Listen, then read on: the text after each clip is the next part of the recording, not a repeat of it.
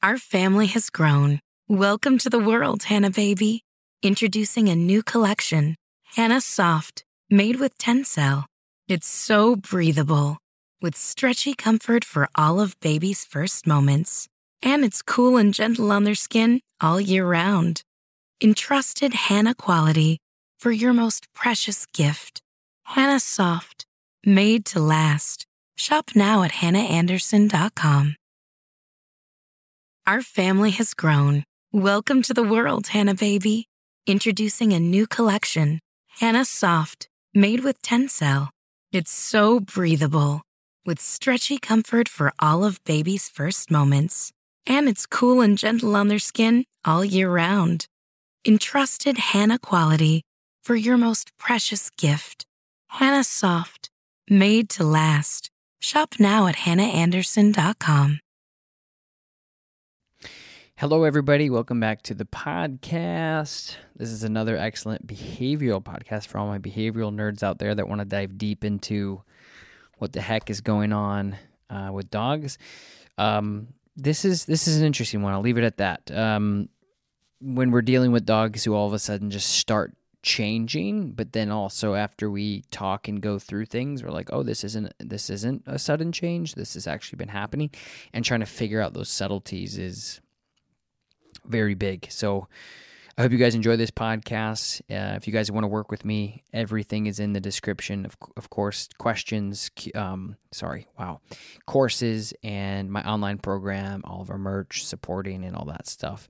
Listen to the end of the podcast because I'll be answering 3 of your listeners, you guys, your dog training questions. And if you want me to answer your dog training questions specifically on the next podcast, head over to the iTunes review chart and leave your review in your question in your review.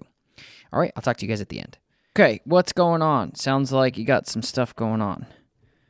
We do. So we adopted a dog on October 11th. He was found on the streets, essentially completely bald from mange, terribly thin, malnutritioned, all of that. Basically, just to kind of give you, like, we're working with, like, we solve one problem and then another problem pops up. And for the last week, we've been having a really bad problem with unpredictable behavior. Would it be best to kind of like start with when we got him and work you through all the training we've done and where we're at? Or do you want to know first the issue we're currently dealing with? Let's start with the issue first. Let's start with that. And then we'll see if we need to unpack anything else from there. Okay. So last Sunday, that would have been January 14th. Watson was staying with a friend who she's at our house regularly. She is an integral part in his training and helps take care of him. So she's very familiar with him. He had a little diarrhea. He didn't seem to feel real well. He was laying on her lap and she was petting him. And then all of a sudden he started growling and showing his teeth at her. So she immediately stood up because we do have issues with him having aggressive behavior.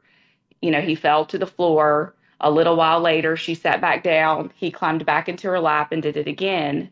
And so she called me, and I immediately took him to the vet because it sounded like maybe something was wrong. Mm-hmm. And they couldn't find anything wrong with him. On the January 15th, he was completely normal. Like, we went to the vet on the 14th. They cleared his anal glands. He seemed fine the rest of the day. January 15th, completely normal behavior, nothing to worry about. Then January 16th, he bit our newest puppy for no reason. He growled and snapped at our older dog for what appeared to be no reason. He growled and showed his teeth at Jeff when Jeff was trying to simply pet him. So I isolated him for the day, and then in the evening time, I took him with me to the gym to kind of get him some activity. He loves going to the gym. While we were there, people were petting him. Everything seemed fine, and then things weren't fine. He started growling and snapping at someone. He was sitting in their lap, and they were petting him. He started growling and snapping at them. I was able to pull Watson away from him so no one got hurt. Mm-hmm. Then the next morning, He growled, showed his teeth, and then jumped and bit me on the hand when I was trying to put a leash on him, which is abnormal behavior. I took him to the vet. The vet couldn't find anything wrong with him. She was completely shocked by his behavior. She told me he's a completely different dog than she's seen in the past. He tried to bite her in the face. She couldn't get x-rays from him or do everything she needed to do because he was being extremely aggressive. She sent off blood work. She gave me medicine for allergies, anxiety, and pain. And she told me that she was very nervous to send him home with us because he was so unpredictable. And she was just concerned that with all of Watson's past and his trauma, that this is just like kind of who he is at this point. But nonetheless, she agreed to treat him and let us try some things. His blood work came back. Everything's completely normal. There's nothing going wrong medically that she can see from blood work. She told us that it takes about 2 weeks for the anxiety meds to kind of hit his system. She's worried it's genetics. There's nothing we can do.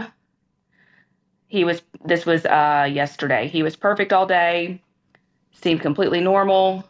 I decided to let him play with our older dog. That went fine for several hours. And then all of a sudden, he climbed on the couch to cuddle up to get pets. We were petting him. He started growling. We made him get down. He walked over to Willa, who was just laying on her bed, and he started growling and showing her teeth to her. So I immediately just took him and put him in his kennel for the rest of the evening. Okay. And that's all new? Mm-hmm. Okay. Yes, I'm sorry, I didn't mean to cut you off. I was just going to ask, from what you've told me in the timeline, it was new since you left him with your friend. Yes, however, Watson has a history of resource guarding and aggression with food, and he has bitten me, he has bitten my friend, he has attempted to bite the other dogs over food and toys, and so we have worked extensively to combat that behavior, and we had gotten to a place where we were no longer really necessarily dealing with those issues because we knew how to properly handle them. Okay, so we had some resource guarding issues before, so it wasn't like the growling and showing teeth behavior was new, just the context of where he was applying it is new. Correct. Okay. All right. Couple things before let's just dive into it, I guess. So I'd be interested to know if they did thyroid on that panel. They did. Okay, good. That's checked off. The other thing I would say is, something from a professional standpoint. So this is where I'll give you my advice on this. Anytime that you start to see a dog start exhibiting these weird behaviors, out of character behaviors, you should start immediately cutting off the variables and or / triggers that potentially could be enabling or triggering these things, right? So I know you mentioned in that first bit there the lap like 5 times. So that's where, like, even after the first time, whatever, that's like really weird behavior. But after the second time, that's where it's like no more laps, like that's done. So there's two ways that I look at these situations, because this is like really what I specialize in the most is behavior. First thing is, let's all be safe first, because if we're not safe, then we can't do anything. It doesn't matter if we're going to solve the problem or not. The only thing that's going to allow us to continue to move forward with the dog is safety. So anytime that you can shut off any variable that's definitely a trigger or risk or potential buildup of like wherever the problem is, it's like, hey, can we negate the problem by doing this one thing? We can negate the problem by doing this and not negate the whole thing, but you just, so take that into consideration when you move forward. Anything that you can say, this thing that we allow or this thing that we do either directly contributes to the bad behavior, aggressive behavior, whatever, if we can shut that off, do it, because you have to ask questions after. The reason why I'm saying this is because I'm a dog owner and lover first before I'm a professional. So I understand where you're coming from of, I've always allowed my dog to do this. I don't know why this is happening. Once you start to see this, weird behavior start to consistently happen, you just have to step back and go, okay, we're not going to do that anymore. Then you can start talking about, but why? But you don't want to do both. You don't want to say, he's on the lap of my friend, we growled, we got him off. At that point, that's where you're like, okay, don't let him do that anymore. Because dogs typically will go into like sequences and pictures typically. So whatever we do, here's the thing, is if he walked around and growled all day, that would be different. But if he gets into our lap and then growls and we're like, man, this is bad, but then we remove him from our lap, and I'm talking about this one incident, the first incident with your friend. I'm just thinking in my head, like at that point, you just say, we're not going to do that again. You know what I mean? So I think there was 4 laps after that where it's like,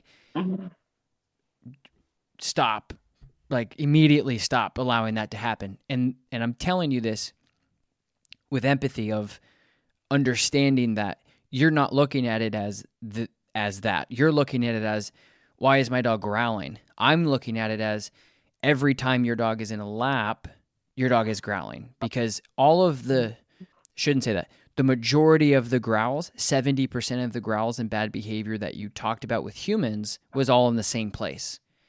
And so if you can eliminate, and again, I'm not saying this like, oh, it's going to go away. I'm just saying, I'm just starting to plug holes. Like, let's say we're in a boat and we got all these holes in the boat, and you're like, this has never happened before. This boat always sails perfect. We've never had this mayday. And I'm like, start plugging holes. Stopping the bleed, okay? If you can start there, then you can come back and go, okay, how are we going to get back home? How are we going to get the water out of the boat? How are we going to be safe?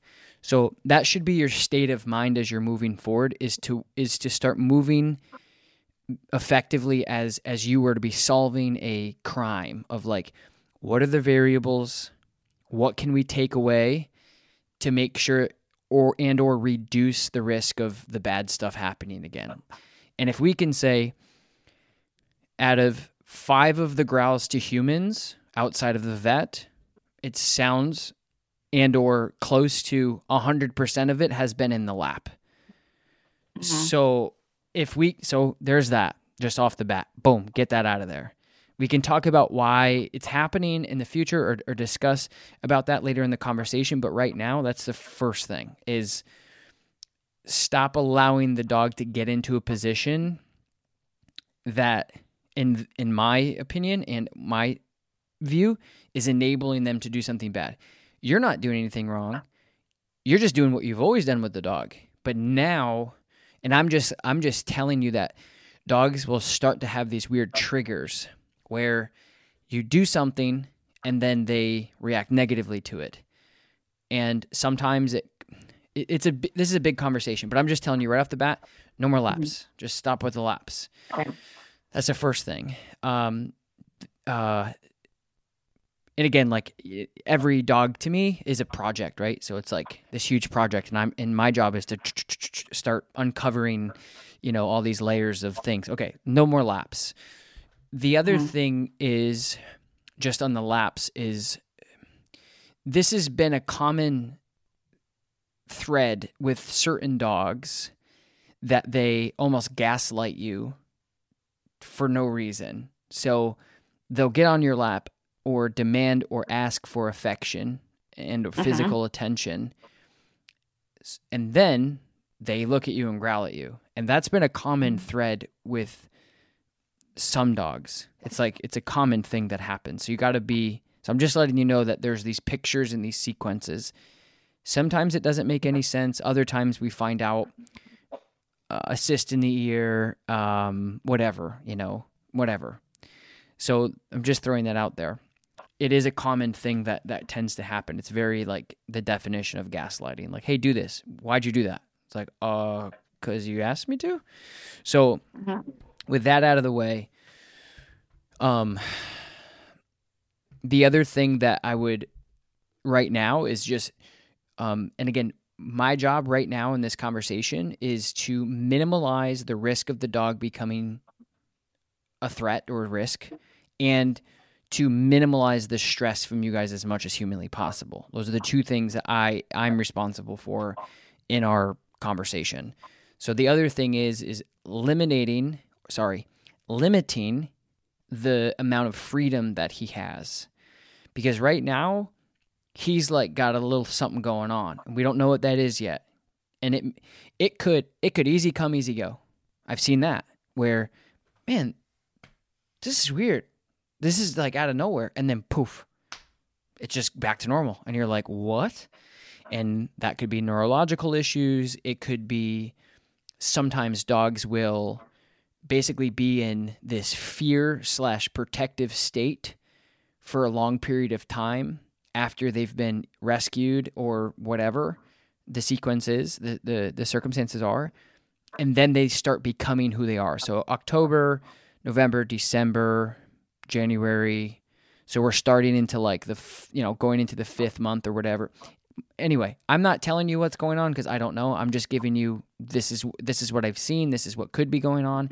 Some dogs will, the first month, they're like, I'm so scared. Who are all of you guys? Hi, I'm here. The second month, they start to open up. Third month, so on and so forth. And then they get comfortable, super comfortable, and then they start becoming like who they are, or more comfortably who they are, or something. That happens. Yeah. Kind of like dating. Yeah, exactly. Or I was thinking like this, like a movie, right? Where you just like all of a sudden realize the person you're with is like, oh, this is actually who you are. You've let down like your guard, if you will. So it typically doesn't, it's not that long, like unless the dog was like in the corner shaking and peeing on themselves, which it doesn't sound like that's what it is. I'm just giving you thoughts out here, right. Okay? So sometimes that can happen. But first thing is do what you did, vet check. Like if you start to have your dog out of character, doing these really bizarre things, that's the first place to look. Is something physically wrong? I had a client reach out to me and said, my dog is trying to bite me. I know the dog, I know the person. I'm like, that is weird. She's like, I agree, this is crazy. She's like, what the hell do I do? He's a big dog. I said, bring him to the vet. There's a really good chance something's going on. And sure enough, he had this thing. He had this like ingrown hair that like bursted, and it was like this thing, and sure enough, and that was it. So anyway, so that's a check. I don't think it's the end of the road for physical test of things. I think you've done the bulk of it, but we'll continue to talk about that. So removing freedom. So he's walking around right now making bad decisions. So you as a dog owner, I know where you're at. You're like, oh man, please don't let this happen. Like, don't let this continue to happen. We don't want to see this. We want him to go back to normal. Air quotes normal. But right now, because he's making such bad decisions and or something is going on, you giving him the freedom to continue to make mistakes is only likely going to make things worse.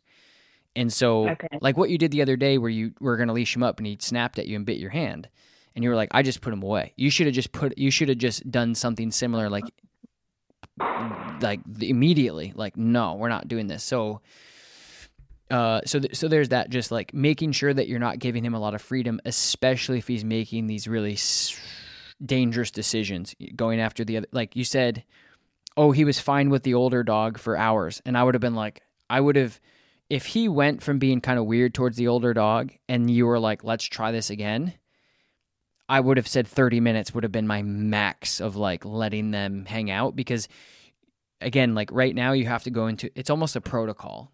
Think about it like that. It's a good way to put it. It's like you're going into a protocol right now that's like, we have to kind of lock down right now to keep us safe, because the more, if and when, and or if he does cause more damage to you physically or your dogs, it's just going to keep getting worse and worse. So right now you're trying to, air quotes, stop the bleeding of like, we can't have one more bad thing happen with this dog right now because we are really running out of options. Like, what the hell is going on, right? mentally and everything. And so limiting the freedom. Like if we have a dog that's making bad decisions, but we're giving them the same amount of freedom as the puppy, you're just continuing to make your situation more vulnerable each time you do that. Right. Okay. Same thing with the other dogs. Same thing with even with you. Like, and I know it's hard because you have this relationship with them, and it's hard to act a little differently. Like, why would I be defensive or protective or hesitant? And right now, you just have to go into this protocol of like something's going on and we have to dial it in. And every time that you approach the situation, especially with him, you just have to play it safe because there's obviously something on that's making him act completely out of character. Mm-hmm. And we don't know what that is yet. And we may never know, but hopefully we do. And that's more of a durational thing than anything. So that's the second thing, is making sure that you're eliminating the freedom. Don't give him the same freedom that you did prior to his incidences because he's not making good decisions. Like he should be.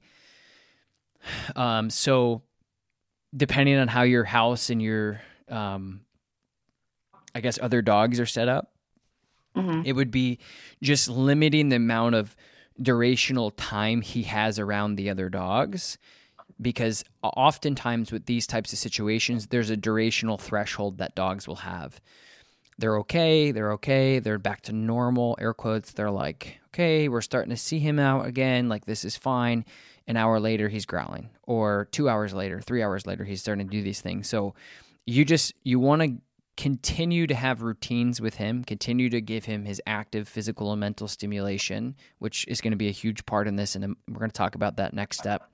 But right now, you're basically kind of on lockdown with them to say, we don't want to make any mistakes. We're going to keep this super simple. We're going to be mindful when we leash him up, to make it successful, however that looks like, giving him a piece of food, leashing him up at the same time, and then walking him out. Things that you thought you would never have to do because you've trusted this dog. There's no reason why you shouldn't. But you just have to switch protocols. It would be the same thing if you said, hey, you're going to go grab a dog that you don't know. I'm not going to take the risk of assuming anything because I don't know anything about this dog. And you have to too. It's like all of a sudden your dog is starting to make these drastic behavioral changes and decisions, and you have to approach each situation as that. Like, this isn't the same dog right now. Like, I don't know what's going on. Like, this is really bizarre. And I'm saying, here's the reason why I'm saying this is because I don't want anything else to happen. Because I know each time your dog does this, your relationship takes a beating, if you will. Like, it really, it hurts your relationship. That's why I'm saying these things, is because that's why I work with dogs who are aggressive every single day, and I have never been, knock on wood, bitten or attacked, because I know that these people need me and they need my help. So I am overly cautious about everything I do, because if a dog does nail me, it makes, you're the only guy I thought could make this work, right? So I am, right, because your morale, right? Right now, you guys have to safeguard your morale to have enough steam to be able to do the things necessary to figure out what's going on with this dog. And every single time he makes a mistake, you guys are going to continue to lose that steam and hope. And I don't want you to do that. So it's a camp here of being safe. And the reason why I'm telling you I don't want you to have to walk around on eggshells, but I want you to be mindful, shake off the stress to say, okay, we got to start over just a little bit with him. We're going to limit his freedom so he doesn't make bad decisions, so he can still be out, he can still be around the other dogs, but we're going to be mindful of how much time he's around these dogs, because it seems from what you've told me, like his patience has like gone from huge to like nothing. Like all of a sudden he's like, his patience is like done, like his threshold for that, for whatever reason. And so I would just be monitoring his durational time with the other dogs around you guys as much as possible. I would be doing I don't think you told me this, but what is Watson's his name?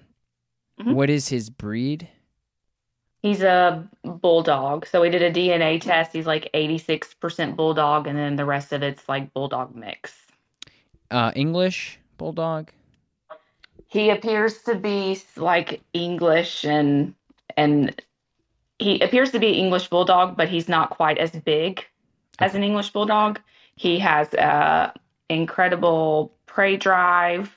He is very athletic and loves lots of activity. So he doesn't, to me, he doesn't have the typical characteristics of like a lazy, overweight English bulldog. Okay, good. That's good.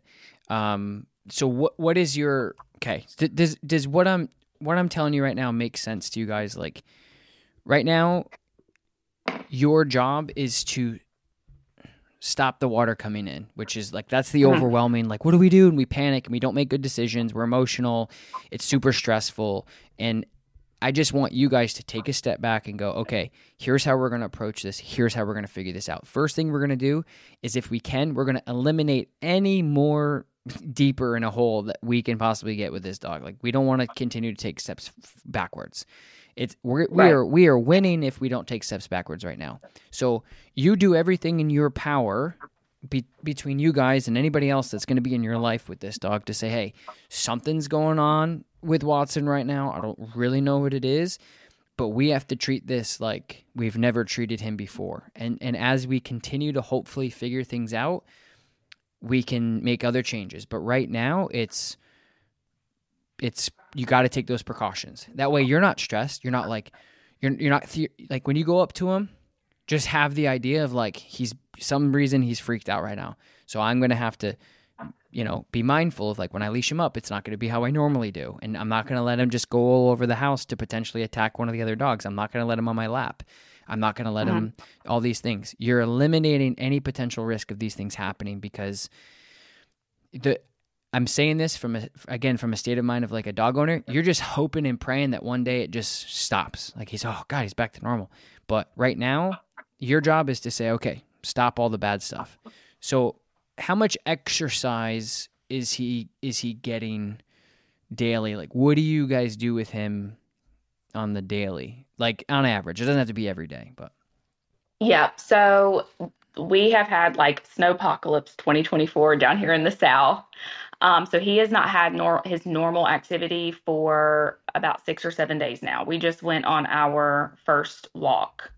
okay. But this week aside, his he has a routine and he has a schedule that worked out with our dog trainer. We get up, we go for a 2 to 2.5 mile walk. He comes back home, he naps, kind of hangs out. I usually take him for another walk on lunch because he's, you know, getting restless. He's bored. We do that. Then we come back. I give him bone time, where he is by himself and he can chew on a bone. Sometimes I'll give him toys. I have, with the weather, I've been doing a lot of interactive, like chicken broth in cupcake tins and freezing peanut butter and yogurt and berries, like something to keep him busy, like mentally stimulated because he can't really be outside with the weather. So we've been doing that like once or twice a day.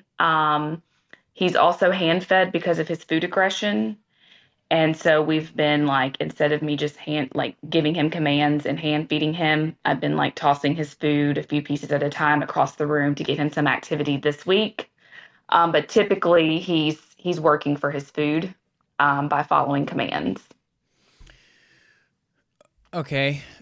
So typically that's what he's doing, but right now you're kind of scatter feeding him because of his change in behavior recently.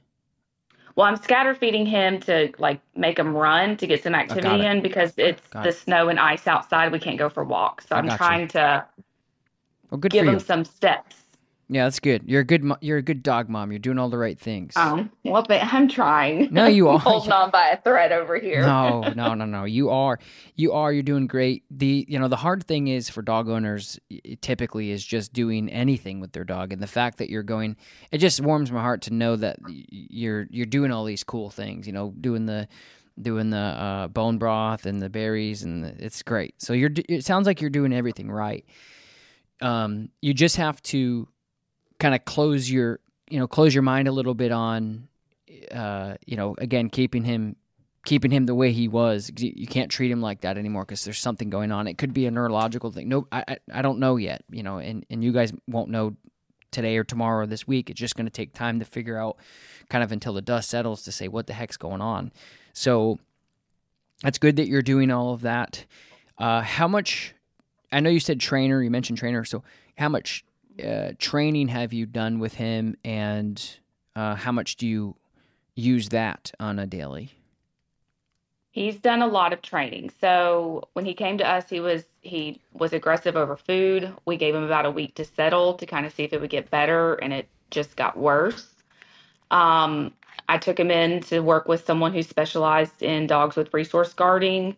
We started him. He went to school, like dog school, from 8 a.m. to 5 p.m. every day for 10 days. They did quite a bit of work with him. He's e-collar trained. They taught him place, which has been incredible. If I can get him to place and get him to stay and hold it, we can set food down, we can pick things up, we can kind of manage him. I had a little bit of an issue with those people. They were really good at training my dog. They weren't so good at training me on how to carry out his training. So then we hired an in-home dog trainer to come. He's been here 4 or 5 times, and he has been working to help teach me how to help Watson learn and continue his behavior, and that's been incredible. But he currently isn't working with Watson anymore. He basically told me that he thought, like, Watson is where Watson's going to be. We just have to keep, like, using the e-collar, working on place, working on getting him out in public and things like that. And then hopefully he would continue, to just kind of fine-tune things, but he didn't think he needed any more, like, dog training. What else was That's the training? extent of his actual training. Okay. Yeah. Yeah. But So we do work with him on a daily basis on all of those, place, stay, sit, all of that, because we have to with his feeding, because if not, he will be as aggressive at feeding time. Yeah. So. Now, I will say that this is my first time having to, like, working with a dog this difficult and having to actually train a dog and enforce rules and all of that. We've gotten very lucky with just, like, having dogs that are decent. So there are times when I give him too many warnings or I give him too many chances. Or I go, okay, you know what? You've been doing really well. I'm going to take your e-collar off today. And I just kind of, like, I don't want him to wear it forever. And so I'm trying to, like, teach him to behave and listen when his collar isn't on. Because he can be, he knows his collar's not on. He knows his collar's on. And, like, you can kind of see a little bit of a shift in behavior. And so the dog trainer did tell me not to do that, just to kind of treat Watson as if he's always going to have to wear the e-collar. And since then, I've left it on him, with the exception of right after the vet, she was concerned that he had a skin infection. His skin was real red and inflamed. And so I did let him go a couple days without an e-collar to kind of clear that up. And it did. He's back in his e-collar. His neck's all red again. So, I mean, I guess that is just what it is. But overall, I feel like we're pretty consistent. I could be more consistent. Okay. But he's hard-headed, and sometimes I just... Yeah. It's like, fuck it. Yeah. And the other thing too I'll mention is you guys have to realize, like, you have a really good understanding of what you have, which is valuable. I mean, meaning there's some people I talk to and they don't understand the things that they're doing wrong. Like, they just, like you saying, like, sometimes I let them get away with stuff, is like, that's huge for you to know, because there's a lot of times that I don't get to hear that or even see that, and so that goes unnoticed. So it's good that you said that, because his life before you got him, like, obviously was terrible. He had mange and lived on wherever he lived, and he was very poorly taken care of, hanging on by a thread. And so these things matter with not only the development of the dog, but also, like, obviously the genetics of the dog matter. He probably doesn't have the best genetics either. Maybe backyard breeder / living on the street. Mm-hmm. Like, who the hell knows? So there's that. So a dog that was already born with not so great genetics to maybe be in a house, because that's what really it comes down to. That's why, I try to advocate for teaching people about, and educating them about proper breeding, right? So people are, and I'm all about like adopting a dog if you can and or whatever, but there's a principle of like, if you're going to pay somebody for money for a dog, you have to understand that you're paying for genetics.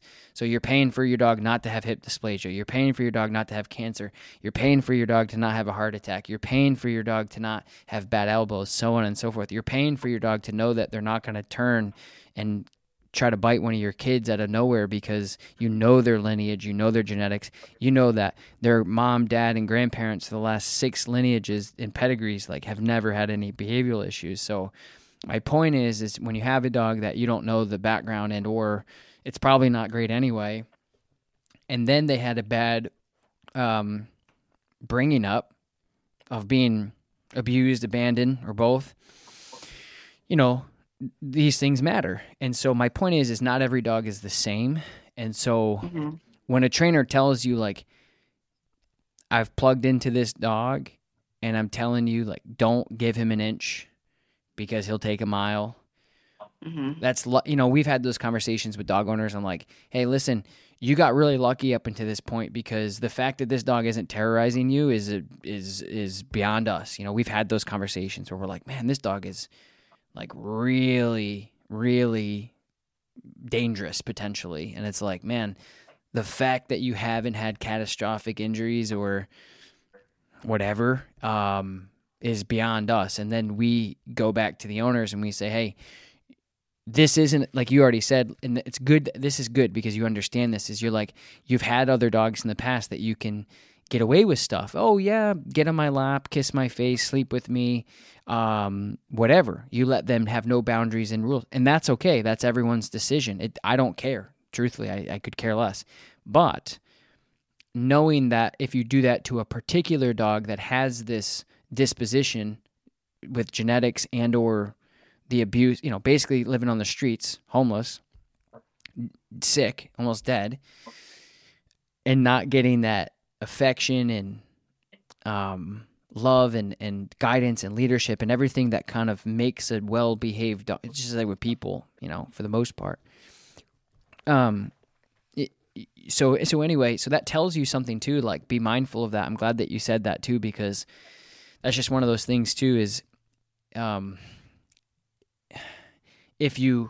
dogs kind of like give you the gas pedal, right? So they'll sit there like kind of test you. And he has been like, with the resource guarding and stuff, that's pretty much a challenge and a test. Like that's a daily challenge. Like, I'm going to try to bite you if you don't let me have that. And you're like, okay, I'm not going to do that anymore. So you guys have already gone around that. You're like, we're going to set this up for success. But now what it seems like is it's going into other things. So remember that conversation I had in the very beginning of this where I was like, you got to start just avoiding these potential problems. It's better to avoid right now until you can figure out and classify it and work on it. So that's what it seems like you did in the beginning too, is resource guarding came up and then we just kind of worked around it because we're like, we're not dealing with this crap, which is good. I don't blame you. But it could just be potentially bubbling up to other places where some dogs just have a history of being just kind of bratty and malicious in a sense, where they're just like pushing the boundaries just to push. And before it was a really easy boundary to push, where it was like, you can't touch my food, this is mine, get out of here. And you're like, whoa, okay. And then sometimes when we suppress that behavior, and what you guys have done for suppression is good, safe, valuable, the right move by just avoiding it. But for him, it could be something that he enjoys doing. It could be something that is in his DNA to do. He could have been doing that at like 4 weeks when his eyes and ears started working. He started walking around and he had to defend himself for a piece of garbage. Who knows, right? But my point is in my experience, some dogs obviously are built different, act differently, and you already have declared that, which is nice, but he could have just had this thing, and the easiest route for him to exhibit this behavior was with food resource guarding, right? And then you take that away from him, and you're like, hey, we're not doing that anymore, which again is good. But I'm almost wondering if maybe it's popping up somewhere else where he comes up for attention, you give him attention, he's like, hey, stop touching me. And he almost like craves this behavior. I don't know. I'm just talking out loud. Because I've seen dogs kind of, once you suppress something, it's like, hey, you're not going to get this, it will bubble up in another place. Like if a dog is like doing this on the window to come in, and then whatever you do to stop that from happening, however you do it, and then they go out back and they dig a hole, and you're like, oh, there's another, they're doing this. And it's like, you may think of those as two different things. One was like ruining your door or your siding on your house, and then you stopped it, and then you're like, oh, now he's doing this. And to me, I'm like, it's the same thing, though. Like, they're just outletting something. Do you know what I mean? Yes, for sure. And we have seen that with him. So once we got around the food aggression with hand feeding and all of that, he randomly decided that he was going to start barking, growling, and trying to chase down cars and runners and bikers.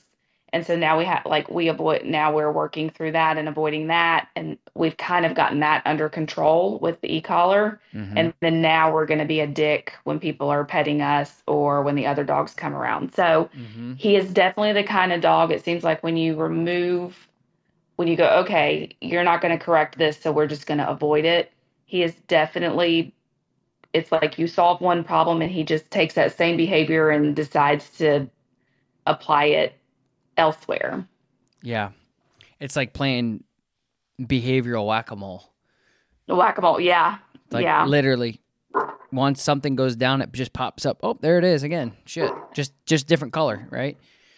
Yeah. Well, that's good. The reason why I say it's good is because whenever you have a situation like this and you can start to point to answers or reasons or triggers, it's good.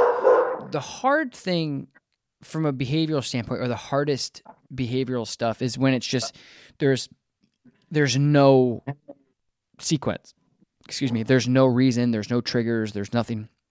And so if you can start to accumulate a kind of like develop a consistency, if you will, of like, oh no, we see it kind of like it's the same type of behavior. He's, instead of doing it with the food, now he's doing it with laps or whatever. So he just starts to be kind of a jerk. And the reason why I say it's good, because again, the hardest thing for me with behavior is when you get those, yeah, we're just on our belly, rolling over, having a good time, wagging our tail, and then we just bite somebody in the face out of nowhere. That is the most challenging thing to start to work on. It's the most dangerous thing to start to work on. But if you can pull back the reins a little bit, pull back and look at it as a big wide lens and say, you know what? He's pretty much doing the same thing he did before, which we've already seen and we already knew it was there. He's just doing it in a different way, almost because he craves it. He likes it. It's like a sociopathic like behavior of like, we kind of stop it here and then you see it happen again over here, and it's like kind of weird. So anyway, just talking out loud and you saying that might have some validity there of consistency. Who knows? I mean, it's your call, really. You know your dog. You know how he behaves. You know what it looks like. And then I would just say, on top of what you said, just make sure, like, yes, the consistency of your training is absolutely huge, because if he is that type of dog, which it sounds like he is, the moment you're like, again, lenient, or if you tell him to sit or recall or place or whatever, and he's like, I don't really want to, and you're like, oh, okay, you might be able to do that with your other dogs and it's not going to be detrimental. But for him, it might be where he's like, he needs a very militant, scheduled, disciplinary, structured thing because he makes bad decisions, right? He's like, he's already got accounts against him of like, dude, it's not good. Like, you need to shape up. So just you already know that, which is good. So just kind of hold yourself accountable of that. Like, if you want to let the other dogs get away with stuff, worst case scenario is they might just not listen to you that well. But if you let him get away with stuff, he might start looking at you as like, I'm going to see what I can get away with today with you. And if that means growling at you or trying to bite somebody at the gym, and I don't care that you're there, like, those are all problems that could have been, or a product of him knowing that he can get away with stuff with you. And that's really where that starts, right? So it's with any relationship. If you have an employee that you're the manager or the boss of, and you don't allow certain things, and they do it right in front of you, and you don't say anything, and they're like, "Oh, I can take advantage over this situation," or I know that that person's just not, going to put, is going to push over. So definitely start. So I would be getting him out and working on training with him to see if that equates to anything. Meaning, you get him out on your setup, whatever it is, your collar and leash setup, whatever, and you go out with him and you start working on obedience. What you need to start to try to figure out with testing him is figuring out if it's a declare of, I want to be this villain of a dog, or is there other things going on? And the way that you start doing that is you start, I say this very lightly, but challenging him, and I don't mean it a physical challenge, but more of a obedience challenge of, hey man, I want you to sit, and if he doesn't and you give him pressure and he does go into a sit, so if you hold him accountable, give him a consequence for a behavior that he knows well and he decides not to do it, that's where you'd start to test to see where he's at mentally. Does he conform and say, oh, my bad, and sit because you actually held him accountable? Or this is where things might start to turn for you guys, where he really starts to fight you on everything because now he's declaring like, I own the world. I don't know. This is the first thing I would do. I'd say, hey, go out with him. Watson, sit. He might go, no, I don't want to sit. And then you give him, however your training is, correction from the slip or the e-collar or whatever, I don't know. Mm-hmm. And then if he fights you on it, that's more of a relationship-based problematic thing. Like, that's where it's like, oh, okay, this is bigger than the weird, like, this one-off thing. It's like, no, he's starting, like you said, he's starting to, like, think he's overtaken the household here of, like, I'm going to start really seeing what I can get away with. Like, each day he takes a little inch, and then eventually he's like, I'm just going to go for it. I'm just going to go. Yeah. Those are things. It's definitely that. Like, he will, if I'm telling him to go sit or go to place, he's definitely seeing how many times I'm going to say it before I make him go. And he usually won't go until he sees me pick up his remote. And then all of a sudden he'll go, okay, I'm going to go. And then he'll, go over. And then occasionally if I always start his e-collar out on 2 or 3, and then we work our way up as needed. Because sometimes he will respond to a 7 or 8. Sometimes it takes a 35. It just really kind of depends on what kind of mood he is in that day. So he's definitely always challenging us to see how far he can push it. Mm-hmm. So, again, I love to hear that. The reason why I love to hear it is because I always get a little, sad that dogs get into these situations because sometimes there is no resolution because it's neurological. That's the way they go. Once it starts actually making sense, I'm like, oh, thank God. Because that means that it's probably something that's compounded and now it's just kind of exploding, which is something you might be able to put out.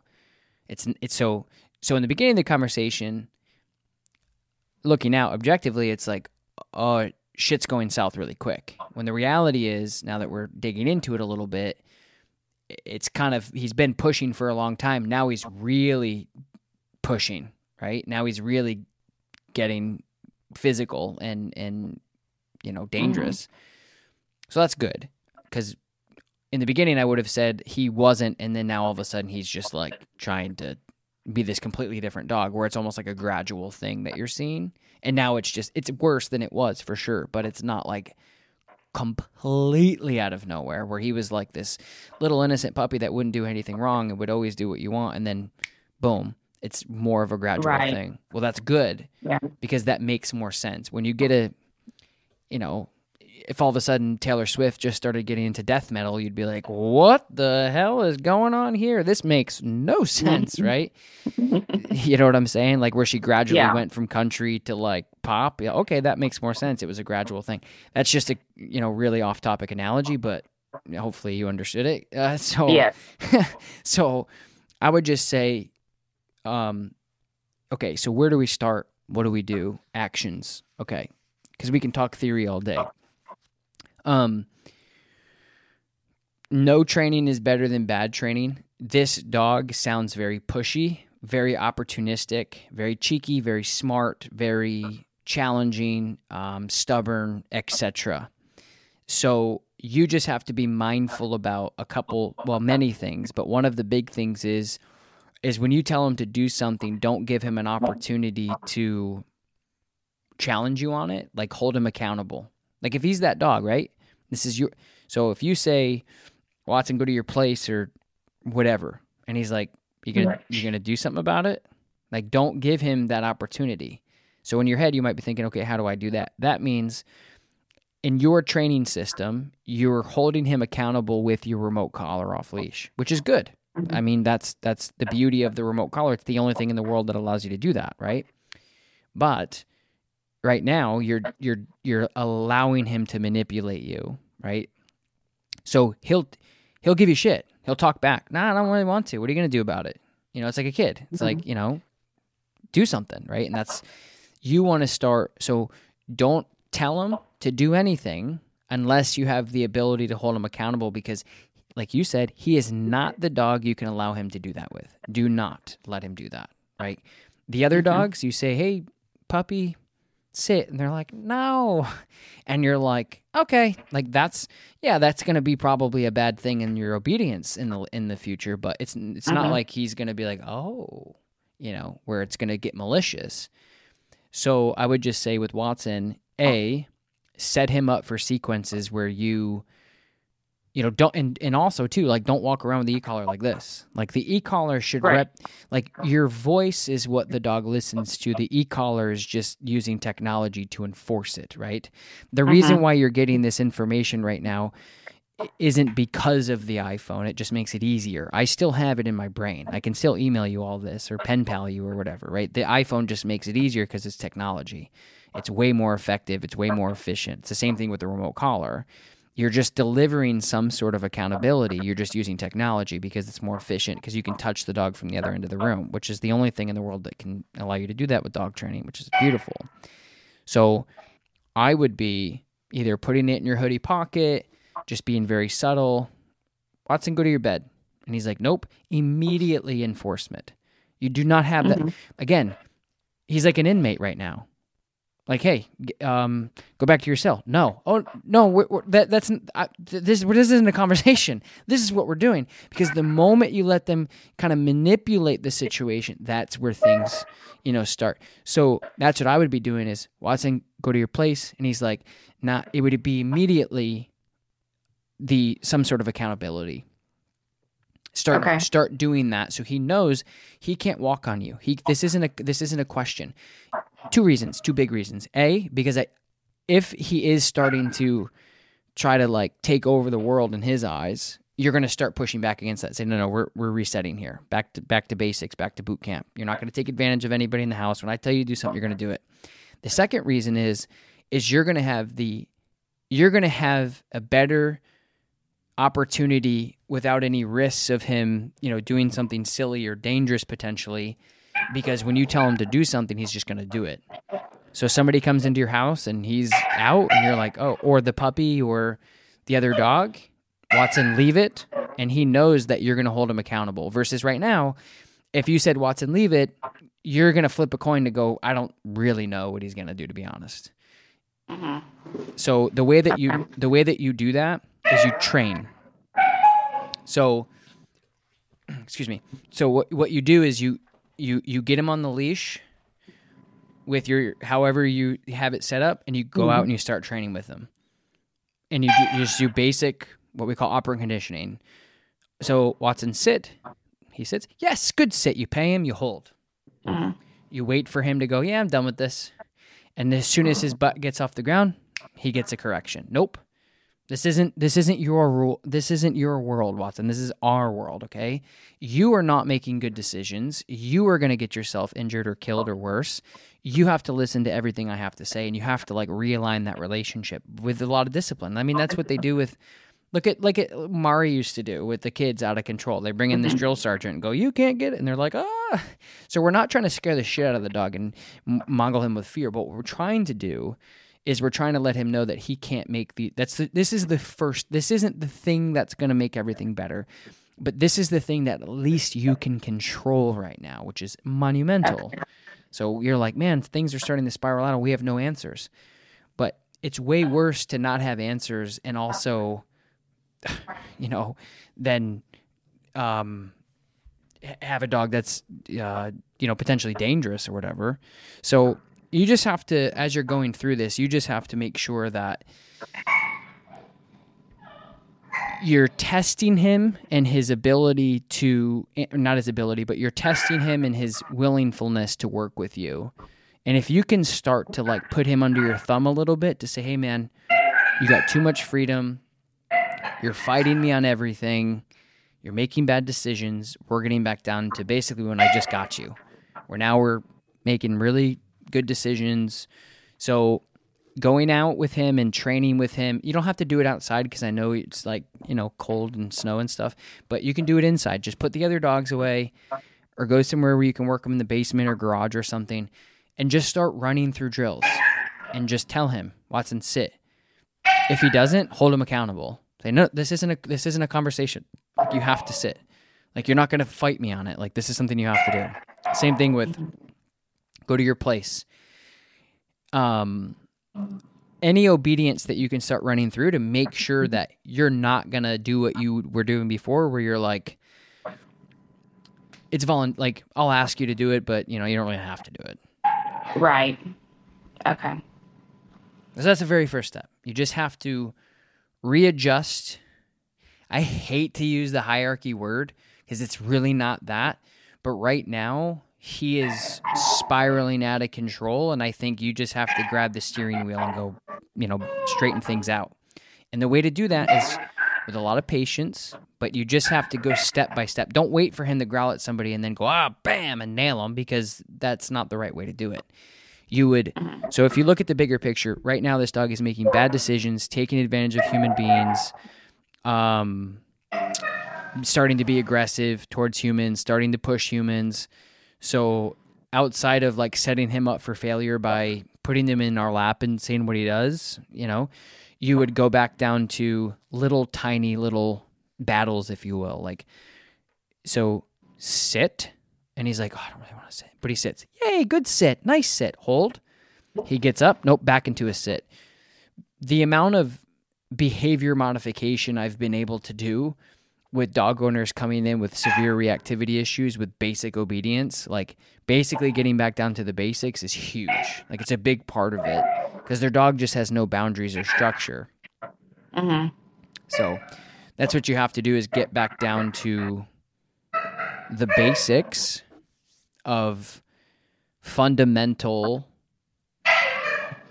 control. I don't want to say control, but just fundamental relationship building skills. It's the same thing we would do. Like, you get a puppy and they go, I've done everything I've wanted to do my whole 8 weeks or 10 weeks of life, and I don't know any different. And then you start putting boundaries on. Hey, I'm going to teach. So there's teaching a behavior, right?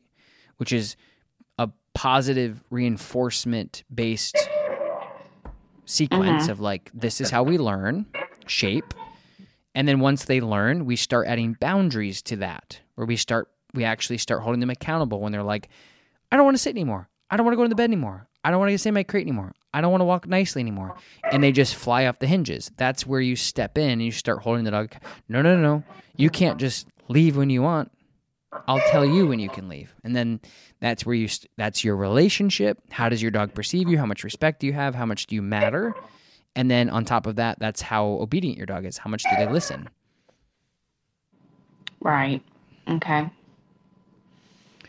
So you have to get back down to the basics. Keep it simple. Lots of basic obedience with accountability, and start really decreasing his freedom so he doesn't have an opportunity to fail. Like, minimalize the opportunity for him to fail by as much as you possibly can, until you can start winning the overall war of like him spiraling. And you just take, and it's something that you'll have to work with me or with other people to try to continue to hack away at it, because it's not going to be, hey, Tom, my dog's pulling on the leash. What do I do? That's a mechanical, transactional thing that I can tell you, this is how this is going to go. And if you don't do it, if you do it right, it's going to be great. This is one of those things that's open-ended. Like, I don't know. You have to start training in order to get feedback to say, okay, this worked, this didn't, this made it better, this made it worse. But this is where I would personally start, of taking back control, because he's got too much of it. He's abusing his control, because you tell him to do something, he's like, nah. And then sometimes you're like, okay. And then sometimes you're not. And so that's inconsistent with him.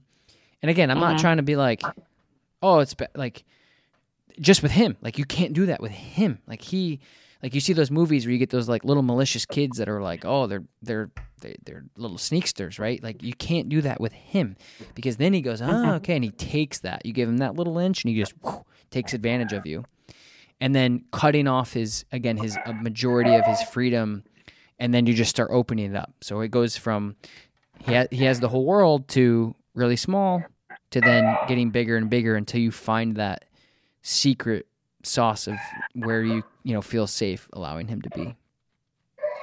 Okay. All right. Well, I guess we will start there and see how it goes.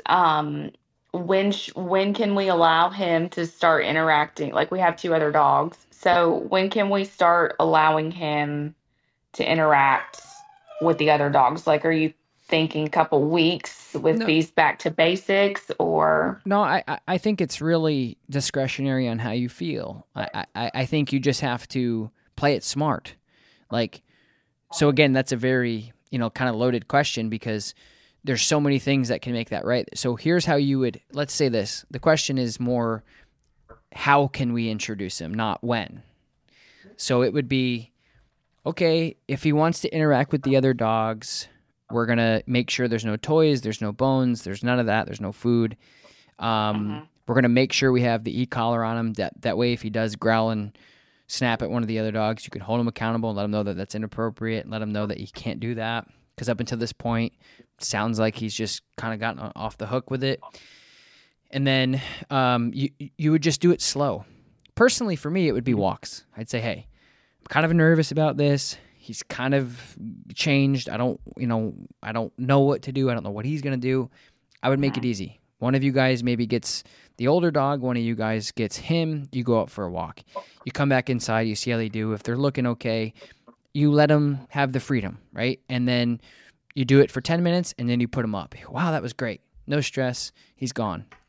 Because remember, the only way that you guys can really get better is if you're not stressed. And if you're sitting there like, oh, God, what's going to happen? What is he going to do? It's not going to help. So get him in, let him acclimate with the other dogs for 10 minutes like he used to, and then say, hey, buddy, come on. And then put a gate up, and then put him in the other place. Put an X-pin up, put a baby gate up, put him on the other side.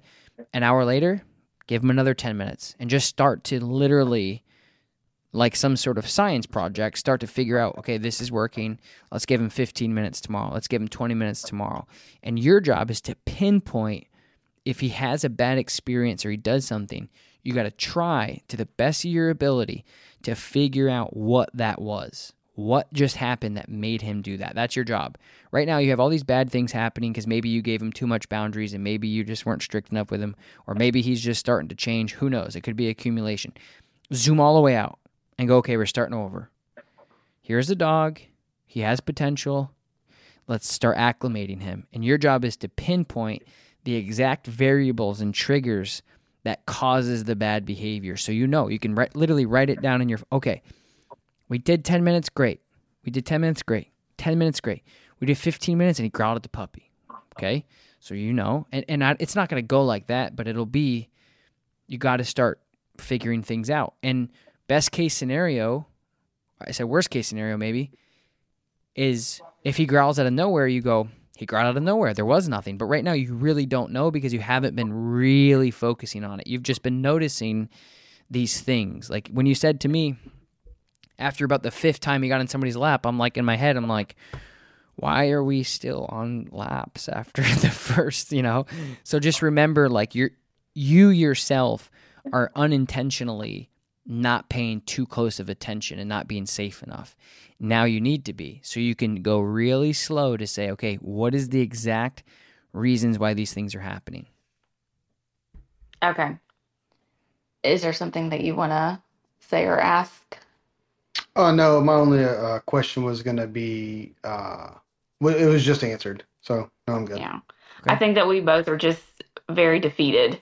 Sure. And that's why I'm saying is like you have to have good mental health going into this. So think about, could this go wrong? Don't do it. Or muzzle condition them, or use an X pen, or just take it slow. Like, here's the thing. You guys should just, after this, take deep breaths and go, hey.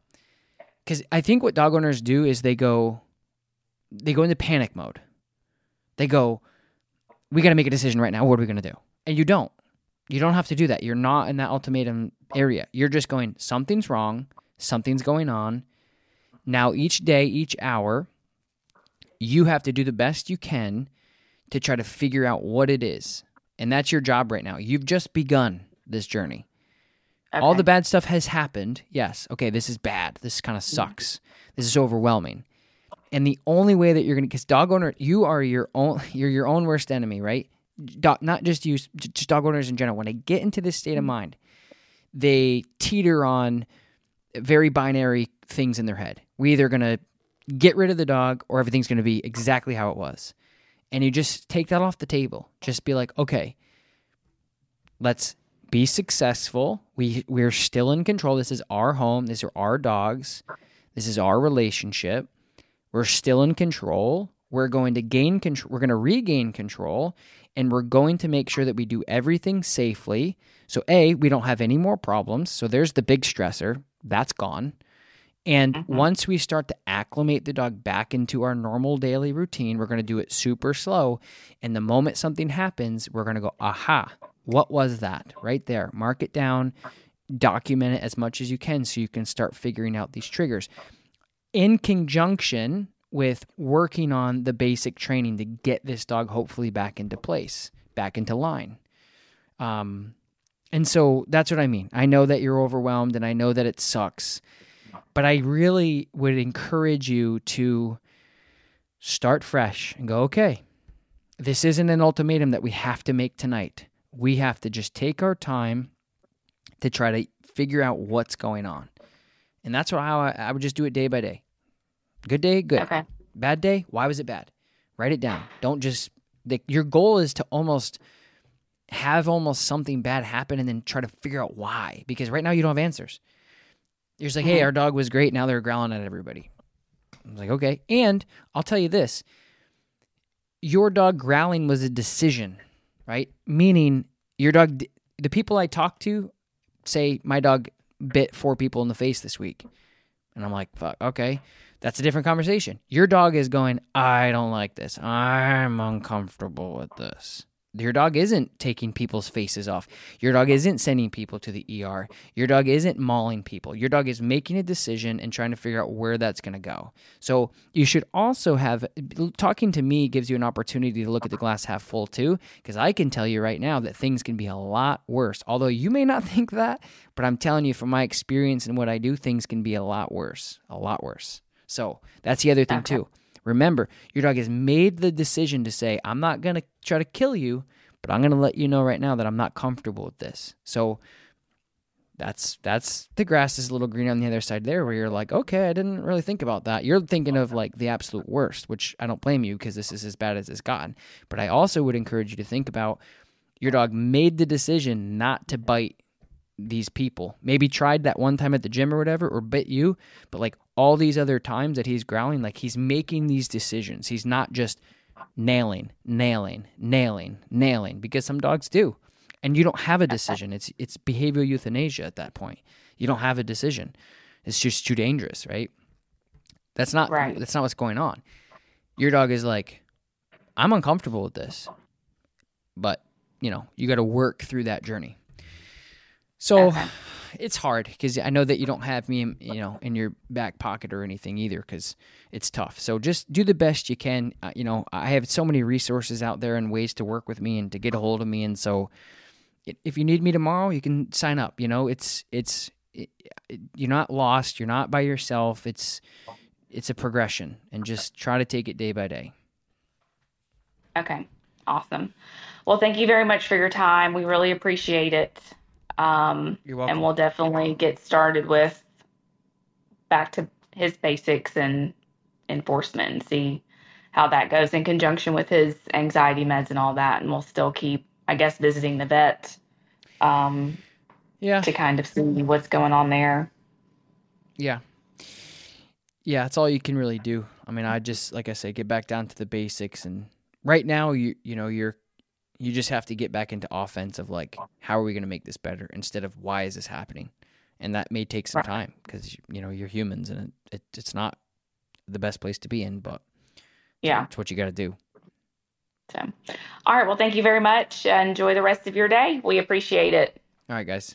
Good luck. Bye. Thanks. You're welcome. Bye. All right. First question comes from Leanne Mack. Amazing podcast. Love all the information you put out. Highly recommend. I've been binge listening to all your content and wanted to ask a question. I have a 10-month-old unneutered potcake street dog from Turks. He resembles a Vizsla. He's dog-friendly, severely anxious and scared of humans. Makes sense. Has food aggression. Yep. All of those things make sense because he lived on the streets, so he's got to like dogs. He's afraid of people he doesn't know because he lived on the streets, and he has resource guarding because he had to fight for his food to survive. All those make sense. The biggest issue with training is he's terrified of the leash because he's never had one. I'm just saying. The sidewalk, streets, and cars. So because he's on the leash, he's vulnerable. That's why he's afraid of it, likely. But walks are amazing on trails and on leash. I'm close with other dog owners. We got him after losing our old dog to cancer. I'm wondering how you'd recommend to start back on the basics and not giving up structure. The first thing is just take it slow. So I kind of was answering those as you went through it. You have to understand that putting a leash on a feral street dog that lived off tourism in one of the most beautiful places I've ever been to is, really not a terrible life to live, it seems, but they don't know what a leash is. So you say, hey, you can't go anywhere. And they're like, I've never seen a city. I've literally been on the beach and in the woods, and I don't know what's going on. And they, so it's really going to take some time in order for them to acclimate to that. And I would just be recommending going on short periods of walks in a heel and then breaking. So my biggest thing is just understanding that's why those are happening. So that makes total sense. And then just really taking your time with understanding the process of like, okay, this dog is going to be we're going to have to be very patient with this dog to acclimate. So, So it's just going to take time.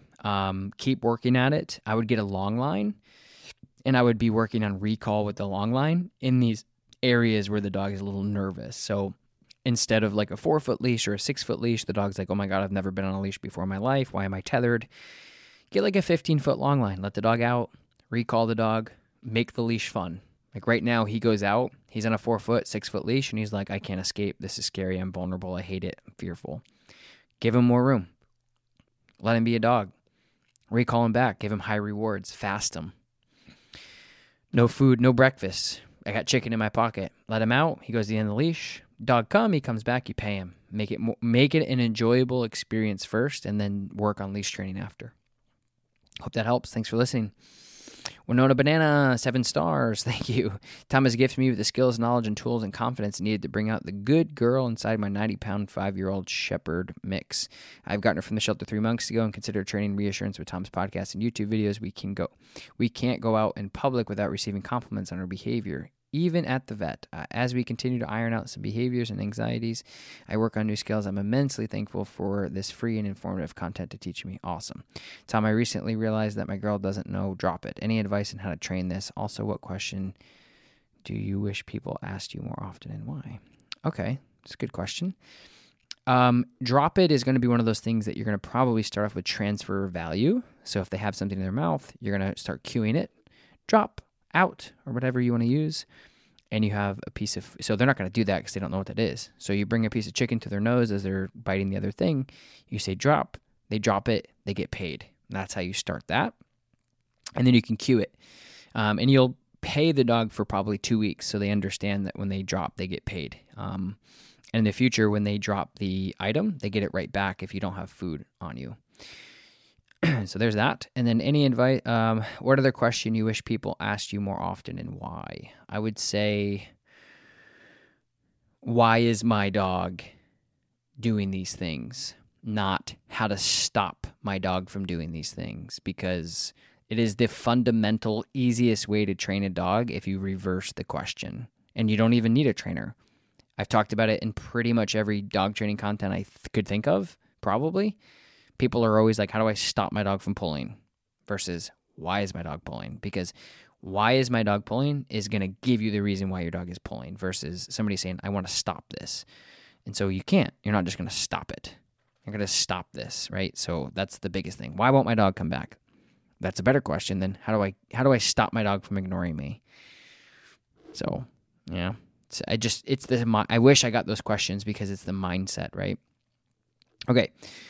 Next one comes from Joe D. Cal. 5-star review. The real deal. Tom is a gift and willing to share his insights in a very accessible way. I followed his content for a long time and has been so helpful to foster and have worked with some challenging dogs. My question is about the very rare but sad case where the dog may seem perfectly friendly with great obedience but will turn on their owners frequently in the evening, seemingly out of nowhere. I've heard it called Springer rage. It's a genetic issue. Well, this is a good podcast for that, isn't it? It's pretty much what we went over here. The best way to do it is, blood test, trying to figure out what those things are. And if it is a persistent attacking of people for no reason at all after done everything you possibly can, then, there's nothing else you could really do. But again, listen to this podcast again, or even reflect on this podcast in the beginning, because we went from maybe even that being this, right? So for me, there's always like these things that we start to uncover as we're working through. This is an excellent podcast just for that, right? Where all of a sudden, maybe I didn't ask or whatever, but it was like my dog literally is being aggressive out of nowhere. And as we, move forward in the conversation, oh no, my dog's been like this, and we started, okay. So, I think that's an important piece, is just making sure that every rock is tipped over, behaviorally and physically with the vet. But then after that, there's not, but I can always usually find a loophole, not a loophole, but there's always like a missing piece of like, oh, you didn't try this, so you didn't think about this, right? There's usually a lot of that before we get to that point, to be honest. But yeah, so that's it. Okay. Thank you guys so much again for listening and supporting the No Bad Dog movement and podcast, and we'll talk to you guys next time. Thank you. Bye.